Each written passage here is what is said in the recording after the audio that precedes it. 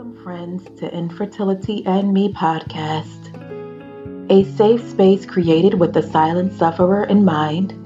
I Am Podcast is dedicated to infertility advocacy and sharing diverse stories to help you feel validated, seen, and heard.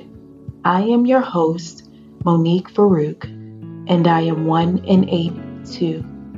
Healing is best when done together.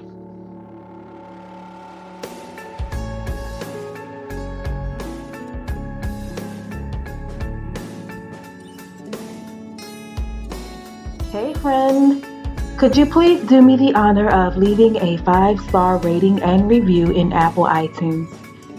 This will increase our show's ranking and reach more friends who may be silently suffering with infertility too.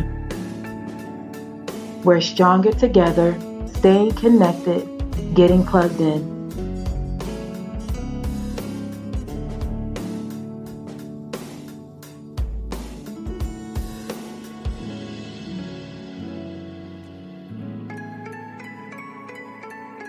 Thank you, friends, for tuning in to Infertility and Me podcast.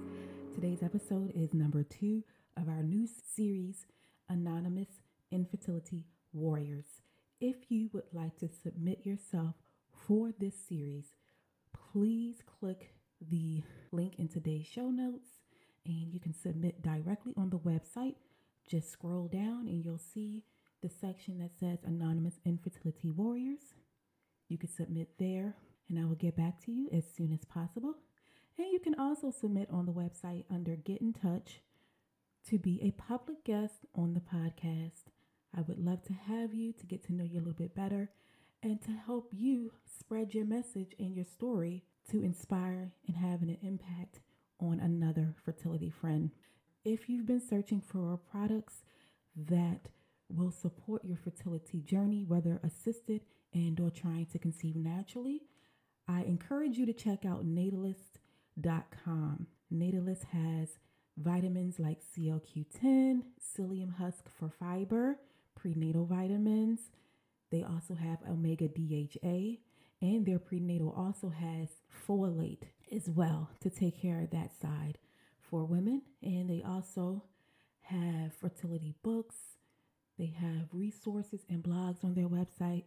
I love Natalist. They now have products for after you become pregnant to moisturize your belly and your skin and keep it nice and moist and soft so that as your belly grows, your skin continues to look at its best and optimal. I love Natalist. They're justthebomb.com, and I cannot praise Natalist enough for what they're doing and also being plastic neutral. Love it. And if you're looking for meditation services to help you along your fertility journey and just to help you relax and to help you feel at ease, to calm your mind, to calm your spirit, to calm your just whole being, I recommend Josephine Atlery. She's amazing. Josephine's services will also be linked in the show notes, and there's a special promo code for you if you use Josephine on her services. So today's episode, friend, is episode number 2 of Anonymous Infertility Warriors, as I stated earlier. And I cannot wait to dive into this episode with our guest. We covered so much in this episode. It's so much information, so much to learn from her, being that she is former military, and how she navigated her insurance and coverage and financial assistance with fertility treatments. She had a long journey, about 8 years or so, and this information is going to be so useful for those of you who are maybe military wives and or military yourself.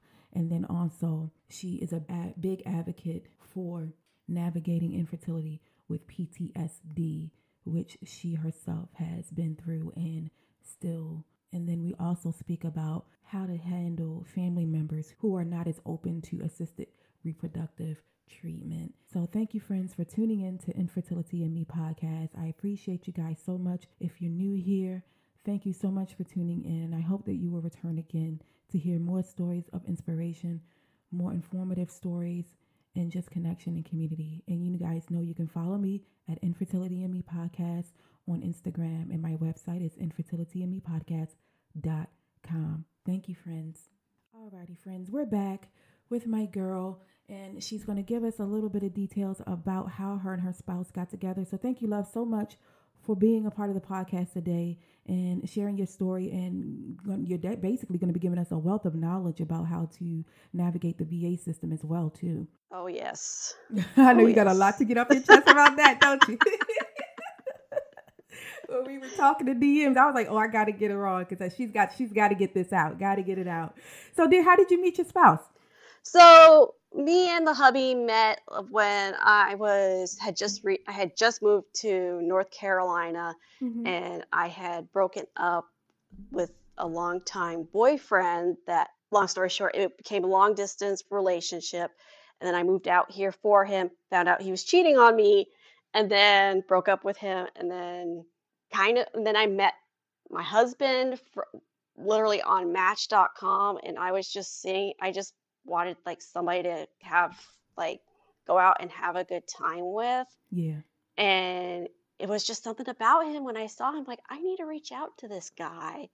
And we ended up hitting it off completely. Like, it was like we were just like made for each other, as corny as it sounds. Like, we're both huge nerds when it comes to like Game of Thrones. Yes. And we used to be computer gamers. Like, we used to play like World of Warcraft together, and he still games. I don't anymore because we've got our kiddo now, and he kind of takes a little bit more time away from the gaming aspect, unfortunately. But so we've been together for about 8 years. Married for, it'll be 5 in March, believe it or not. Wow. Time flies, doesn't it? Yes, Time it flies does. when you're having fun. It does. It does. Like, my husband said it best. He's like, I'm going to blink and be a grandfather. I know. It's just so crazy. So how old is you guys' little one? He is he'll be 2 here pretty soon. And it's just like, kids, you're like, where's time going? Can like time slow down, please? Right. Like I don't even feel like I got to enjoy him while he was like a baby. And yeah, I say the same thing to myself all the time with our son. So I totally get it. So what was it like getting your diagnosis before you conceived your son? So I felt like it was finally like an answer to my problems. So my son is, I call him my against all odds kid, because he's truly, I look at him and I still think like, how the hell are you on this planet? Because we had like a 5% chance of conceiving naturally, and we were actually preparing for IVF when I ended up getting pregnant with him. Wow. So he pretty much canceled our first IVF cycle for a good reason. I mean, I'm extremely thankful he's here, and he's just been like such an incredible breath of like light. He's literally the light of my life. Yes, such a blessing. So what was your diagnosis, love? So in 2009, I was active duty at the time. I was diagnosed with Hashimoto's thyroiditis. Thought that I was suffering from sleep apnea. My doctor at the time said, "No, let's do the sleep study, but I want to do a blood test on you. I think it's your thyroid." And pretty much he was on the money, because my thyroid came back like it had like shit. My thyroid had shit the bed pretty much, and ended up having to be put on hormone replacement medications. And after that, it was kind of like, done deal, we're not investigating it anymore. So fast forward a couple of years, I was medically retired out of the military, and thank you to PTSD and a traumatic ankle injury. So I got out. They gave me medical disability from the VA and from the military as well. So I pretty much get all the perks of a 20-year retiree except I don't get the pay. Got you. Okay, I got you. So it's kind of like, it's like the two things. You're like, y'all are keeping like $1,000 I could be earning a month right now on top of my VA disability check, but that's my grief. That's my grief with the government right now. Or many griefs. So I've always had issues with heavy periods and horrible cramping, but they've always, like, doctors have always said, oh, just put you on birth control or whatnot, that'll help you, and just called it good. But every time I'd go off of birth control, my periods would go back to being just agonizing, and I was always like, there's something wrong with me. I've always had the feeling that something was wrong with me. So what I end up doing after my son was about to turn, before his first birthday, me and my husband talked about it and said, yeah, we do want another kid, but we don't have the time. We don't have the 3 years to burn up like it took to put my son on this planet. Yeah. So I wanted to try things a little bit holistically, so to speak. So I got involved with a NAPRO doctor, which is abbreviation for the natural procreative technology. Okay. That's local to me. She's no longer in practice anymore. I feel about that. Yeah, a lot of things are coming up. Yeah. So she agreed to do the surgery on me to find out what was wrong, but I had to agree to do 4 cycles with her in order, because she felt that I could get pregnant easily in her eyes after the surgery. She said I just need quote unquote help from them. So laparoscopy revealed that I had stage 2-3, and this is exactly what she called it, stage 2-3 endometriosis. It was all over my ovary, my left ovary, and she removed it apparently, which I'm reading now from like Dr. Vidali's pages that should not have been done, and I'm just like, great. Right. We're about to find out how much this compromised my eggs. So right. I thought everything, she was like telling me like, oh yeah, everything was good. She did find possible adenomyosis, which is where the endometrium infiltrates into the muscular lining of your uterus, and it's incredibly excruciating. You get really heavy periods from it. Unfortunately, they cannot diagnose you with it unless they do a hysterectomy on you. So that was kind of, how do you call it? Devastating? Well, it would have been like counterproductive for me to do a hysterectomy since I still need my uterus. Right. So she also said I had a paratubal cyst on my right fallopian tube. Didn't remove it though, because she said my tubes are fine. I'm still kind of salty about that. Because my RE's that's one of the many things my RE's talking about, getting out before our frozen embryo transfer. So I recovered fine from it. My periods were better. She had me do the whole letrozole HCG trigger and then supportive progesterone afterwards, and I was monitored. I was pretty much treated like I was undergoing a fertility treatment cycle, where they had like constant ultrasound monitoring. I had to like track my cervical mucus, and I was pretty much instructed like, okay, you need to have sex on this week and nothing but this week. And I'm just like, oh my gosh, this is going to be too tight. This is going to be too much. Yeah. And so I said, well, we both said like, okay, we'll just give it a shot. Insurance is going to cover it. So this would be a very like inexpensive way of going about it.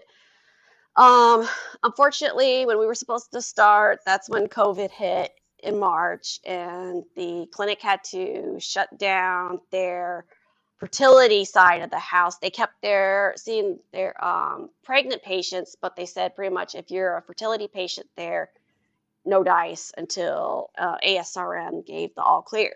Okay. So that was kind of frustrating. And right when ASRM, right when they opened back up, I was like, okay, I just started my period. Can we go ahead and start this up? And that's when they got me. They pretty much did. Were able to complete that month and actually get that counted towards the four cycles I agreed to. Okay. All of them were negative, but I had that feeling that I was hitting my head against the wall anyways. Like after the first two, I got kind of feeling like, okay, this is starting to feel, old feelings are coming back. I feel like I'm just spinning my wheels. And then my doctor would say, oh, well, let's, like at our fourth round, she said, okay, well, it seems like the Femara isn't working, so let's move you to Menopur. I was really not comfortable with that, and because I was like, well, if I'm going to use Menopur, then I just might as well just do IVF. Yeah.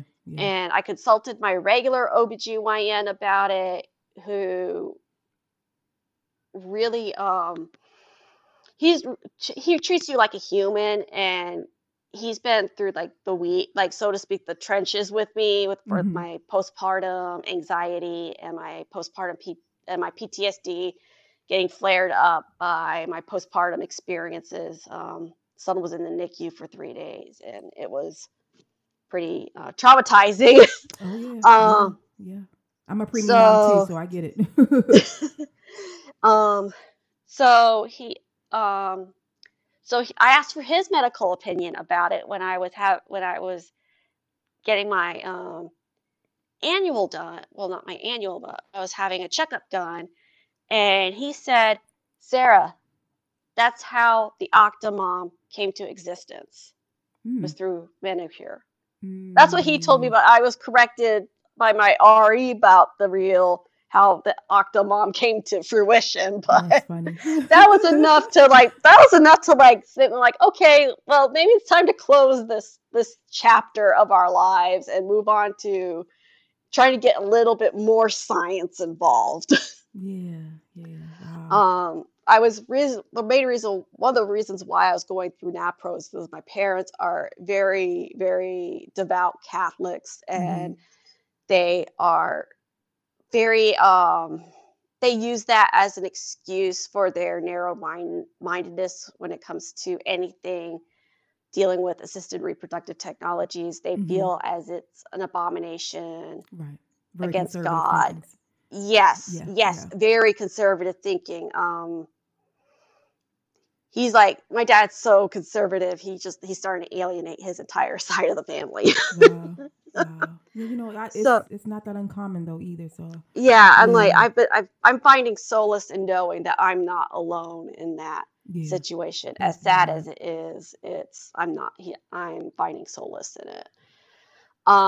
So I kind of wanted their blessing on it, but I realized really quickly that my mother, I felt like if she did care, she did not relay it to me very effectively to make it feel like I was cared about. Okay. Because I opened up to her about my endometriosis, and it felt like she was very cold about it.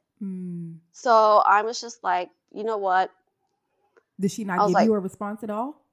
Well, it was a very like, it was like, yeah, okay. And I'm like, okay, yeah, this is not.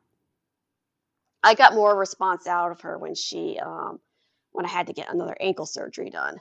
Gotcha. Yeah. So it was kind of like trying to brush it under the rug or act like you didn't say what you just said, and okay, we're just gonna move on from here. Like let's how dare you bring up about the flaws of your reproductive life is how I felt how I felt her response was. And so how did that affect you emotionally? Like because I know you wanted support for it to be able to vent and have conversations and have women conversations, you know? I've had, let's just say it's taken me a lot of therapy sessions to get where I am right now. I had an amazing therapist that pretty much that I could like call her up, like text message her in the middle of the night, and she would be like, okay, what did we, and just like reminded me like what did we practice over the last week or whatnot, or just like reminding me to use my meditations or how doing my self-talk and whatnot, and just help me out with that and know that and try to find like look for the places that you're supported. Yeah, is the big thing. And not dwelling on the places where you couldn't get what you needed, right? Exactly. And so my whole mindset about it is when telling people, if you're not going to be supportive of me, then I don't need your advice. I don't need your opinions. Sorry, but this road is fucking, excuse my language, but this road's fucking hard enough to get like additional baggage from other people. Yeah, for sure. Wow. So what happened after your clinic shut down? I think that's where we left off. So, they shut down, when they reopened in April. It was like right when my period started. So I was like, I pretty much was like calling them up and be like, can you schedule me in for an ultrasound? That's hilarious. Yes, I can definitely totally see that. Yeah. So we were able to move forward and get that April cycle in. We continued to hit our heads against the wall for about 4 months after that. And then she decided to switch us up to say, well, let's do Menopur instead. And I was just like, okay, if I'm going to do Menopur, then I'm going to go do IVF or IUI. I'm not going to... I'm not going to become the next Octomom or whatever or whatnot.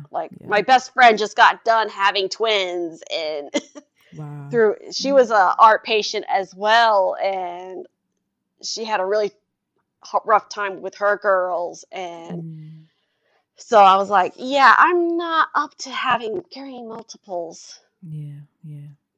Because you still have a little one to take care of too. Exactly. You know, he needs his mama. He needs his mama around, and I want to be around as long as I can. And not feeling drained. It's hard to take care of a toddler going through this. So it is. Trying to preserve any bit of normalcy and energy, because it takes so much energy and emotionally, you know. So yeah, I totally understand why you wouldn't want to go that route for sure. So my husband and I talked it over and decided that we were just going to move forward with IVF. We had looked at it before, and we just decided, well, we did some research, and we're looking at CNY, and then the other fertility clinic that we were at that's local, NCCRM. Okay. And we were just kind of like going back and forth between those two, just figuring out which one was going to be the best for us to go to. So I had messaged my friend Kat, who is a VA psychologist, and she's a veteran as well too.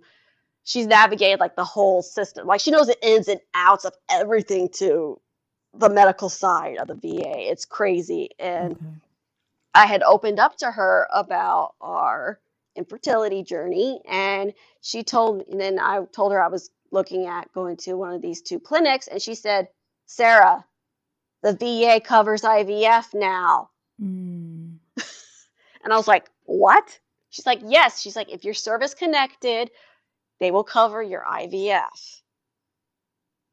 And I was just like, okay, how do I get this party started? Right. Yeah, for sure. So is it everywhere or just where you guys live? So it's nationwide. Okay. So the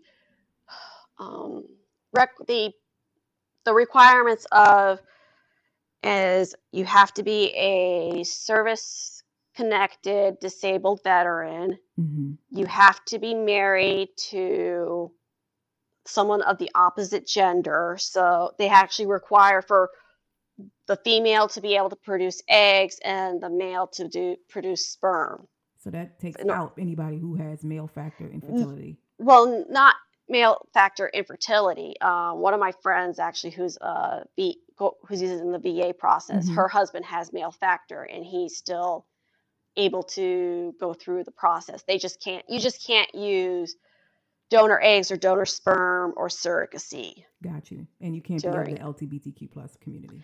Exactly. And that is, I've got a huge bone to pick with the VA about that. They need to, I'm thankful that they're going somewhere with it, but they need to keep the politics out of it. They need to open this up to single moms by choice, women that want to be single moms by choice, egg freezing, people of the transgendered community, the LGBT, like you said, the LGBTQ community. They need to open that up too, because hey, you're allowing everybody to join the military now, so that can qualify. So yeah, you got to cover them too. Yeah. And it's just my viewpoint is that politics really need to get pulled out of it, and we need to start caring for our veterans without abandon, pretty much. Yeah, I totally agree. Especially if they're allowed to serve. Yeah, doesn't make sense at all. And I'm still salty about it. So tell me how it's been navigating infertility, having PTSD.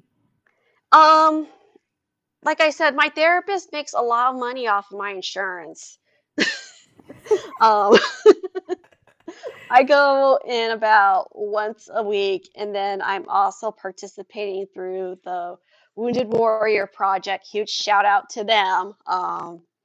They have an amazing program called the Talk Program, and if you're enrolled in the as a Wounded Warrior alumni, you qualify for so many programs there. It's unbelievable.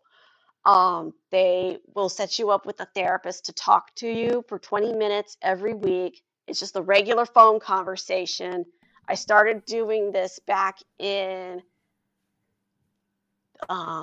April, I want to say, during the middle of COVID. When everything was, right when everything was hitting off, because I was just I was hitting the wall, so to speak. My anxiety was through the roof. I was having to go back to taking my Klonopin on a nightly basis so I could at least just get a decent night's sleep, because I was just my anxiety was just through the roof thanks to PTSD. Yeah.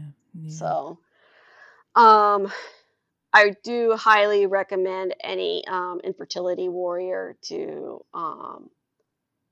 reach out. If that can be your comforting zone, is reach out to somebody, reach out to a therapist. They're hook up with your Resolve group, and you can easily find a good recommended therapist through there. That's how I found mine, and she's been incredible, but we had to part ways, unfortunately, thanks to my employer's insurance switching, and they no longer cover telehealth visits with therapists. So, wow.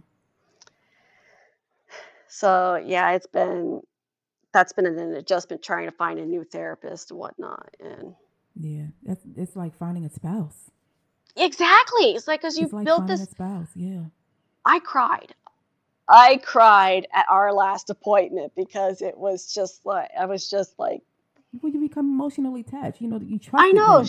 You opened up to them, and it's just like a friend or a spouse or any intimate relationship, because she knows things that a lot of people around you that probably don't know. So yeah. And she cared too. She actually had that empathy and concrete empathy and compassion that you could feel. Yeah. It was palpable. It wasn't just it's oh yeah, I'm so sorry that you're going through this and whatnot. And like that cut and dry, like that fake, I know what you mean. whatchamacallit. Yeah, Yeah. I know what you mean, girl. Yeah, yeah, yeah, yeah. Well, hopefully you can find someone soon, and the universe brings someone to you. How is your family holding up with COVID, and how are you preparing for your upcoming new treatment cycle? So I actually just picked up my meds from the VA today, so things are definitely starting to get very real now. Yeah. So we've made the decision to open up to my in-laws Okay. about our upcoming IVF cycle. They've been very supportive thus far about it. Wonderful. With the exception of a few other family members, but I have asked them not to. I have asked my in-laws not to say anything to my parents about it. Just because, and I explained to them what was going on, and my father-in-law was awesome. He said, well, he's pretty much said the same thing as me. He's like, well, they can't support you, then they don't need to know. I'm right there with him. Yeah, for sure.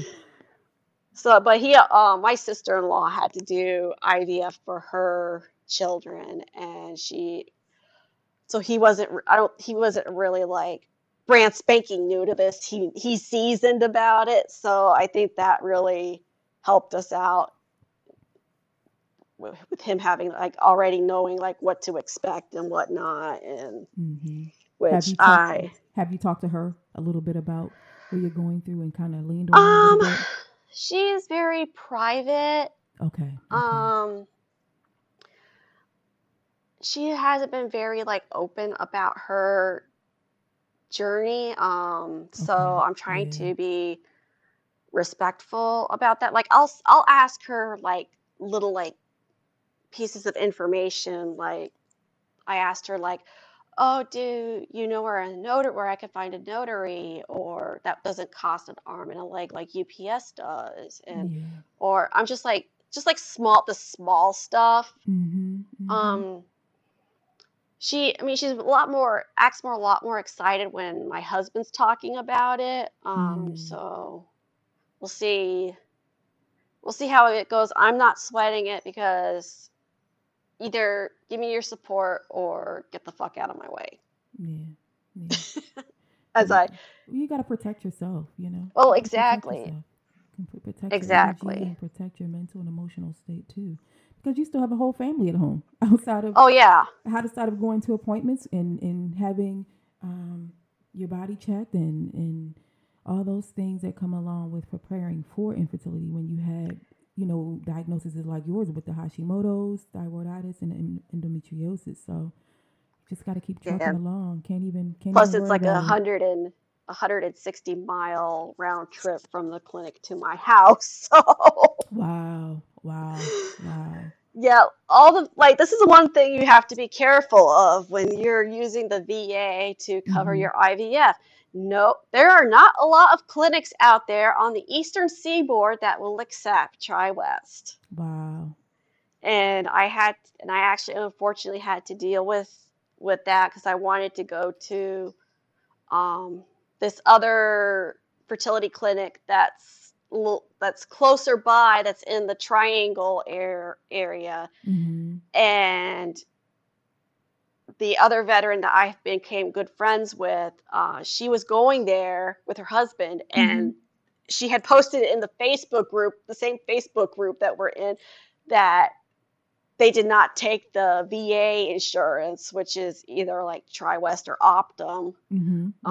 She was like saying like, no, they do not take the third party payer for the VA. And I'm like, wait, what? I'm supposed to have an appointment with these people.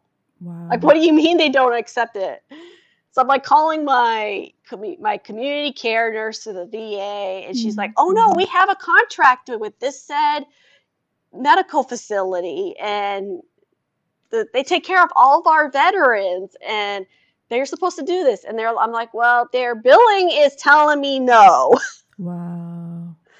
So I just pretty much just made my peace with it. Be like, okay, well, we got to go further drive out. Wow.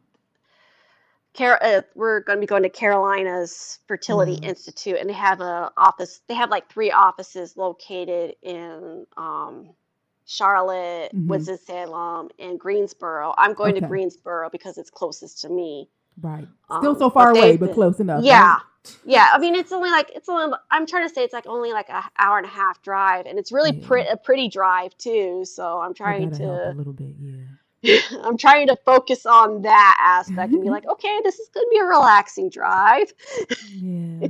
Oh, wow. So, but I could ask for a better team. Everybody's been really, really awesome. Dr. Galson-Kaya and my IVF nurse, Crystal, have all been amazing. And I feel like I've got like I feel like I finally have my solid team that is gonna eventually get me pregnant after we figure out everything that's going on with me. Yeah. Wow.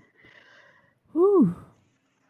So when you guys going to start? Are you going to start right in the new year, or are you going to wait till spring? So we're gonna do our egg retrievals as soon as possible. Okay. Which I was told pretty much like after the holidays. So I'm hoping to get at least like 1, maybe 2 retrievals in, and then get them like PGS tested, all that jazz. And then because I've got to get a hysteroscopy done at the same time as the egg retrieval. And then we want to do an ERA to make sure that my lining is copacetic. Yeah. And that there's nothing else going on that could compromise everything, because it's like to prevent miscarriage and all that stuff. Yes. Because it's like I don't want to go through that again. No, like I've already went through that when in 2006. It's like I don't want to go through that misery again. Because it sucks. It sucks. And it never leaves you either. It stays with you. No, it doesn't. Yeah. It doesn't. It stays with you. Like the other day, I was thinking like, well, if that child had survived, I would have a 14-year-old now. Yeah. And it's like, and it's just like it's like I just allow myself to grieve it, and then like just ride the waves of it is the best way I can describe it. Yeah. Because it never really leaves you. You just learn how to live with it. Yeah. Wow. Well, I got my fingers crossed for you, girl, and you better keep me updated too. Oh yeah. On the gram. So to wrap up the conversation, I'm asking everyone, what would you say to infertility if you were standing face to face?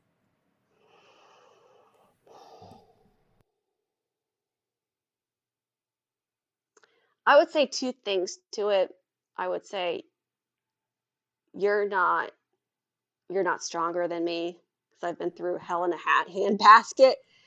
And this is going to sound a little weird, but I'm going to say thank you to it, because it's made me realize that it's made me open up with it's been reminding me how tenacious I am, how I am gung-ho about advocacy, and always finding that what resonates with you diagnosis wise. Because I've had it plenty of times where I've had the wrong diagnosis thrown at me, and I'm like, hold up, no, wait, let's check the blood tests on that, because I don't have that.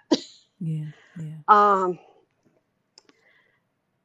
And it's just like, if I wasn't dealing with it, I would not be the person. Yeah. I would not be the person I am today. Yeah. So that's what I would say to infertility. Well, you guys heard it here first. Thank you for making me tenacious. And the first saying that you said was, oh gosh, I forgot. That's okay. Advocacy. Yes, and then advocating for yourself. That's a biggie. So, yeah, go ahead, dear. And also, if there are any veterans or spouses of veterans that are needing help navigating the field of VA approval or trying to find ways to get like grants and whatnot or discounts through IVF clinics, follow me on my Instagram page, Blooming in Hope. It's Blooming in Hope. I'm sorry, I jumbled that up. Oh, that's okay. I'm trying to always post up new things I learn about that I hear through the grapevine from other veterans, like discount wise. I'm always posting like any grants that are coming open. And another huge opportunity that a lot of veterans don't know about is the VIVA, Bob Woodruff Foundation, VIVA grants. And those are huge right there, because if you get denied by the VA, they'll pick you up. And I've got all that information on my page.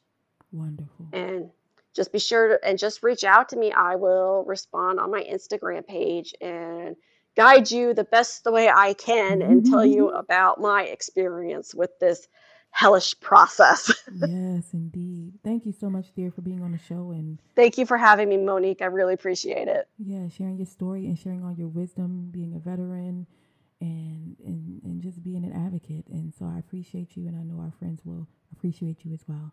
Thank you, friends, for tuning in to Infertility and Me podcast. Peace and blessings. If you enjoyed today's episode, friend, take a screenshot and let me know on Instagram and tag Infertility and Me podcast. You can also reach me at infertilityandmepodcast.com with your questions, comments, and feedback.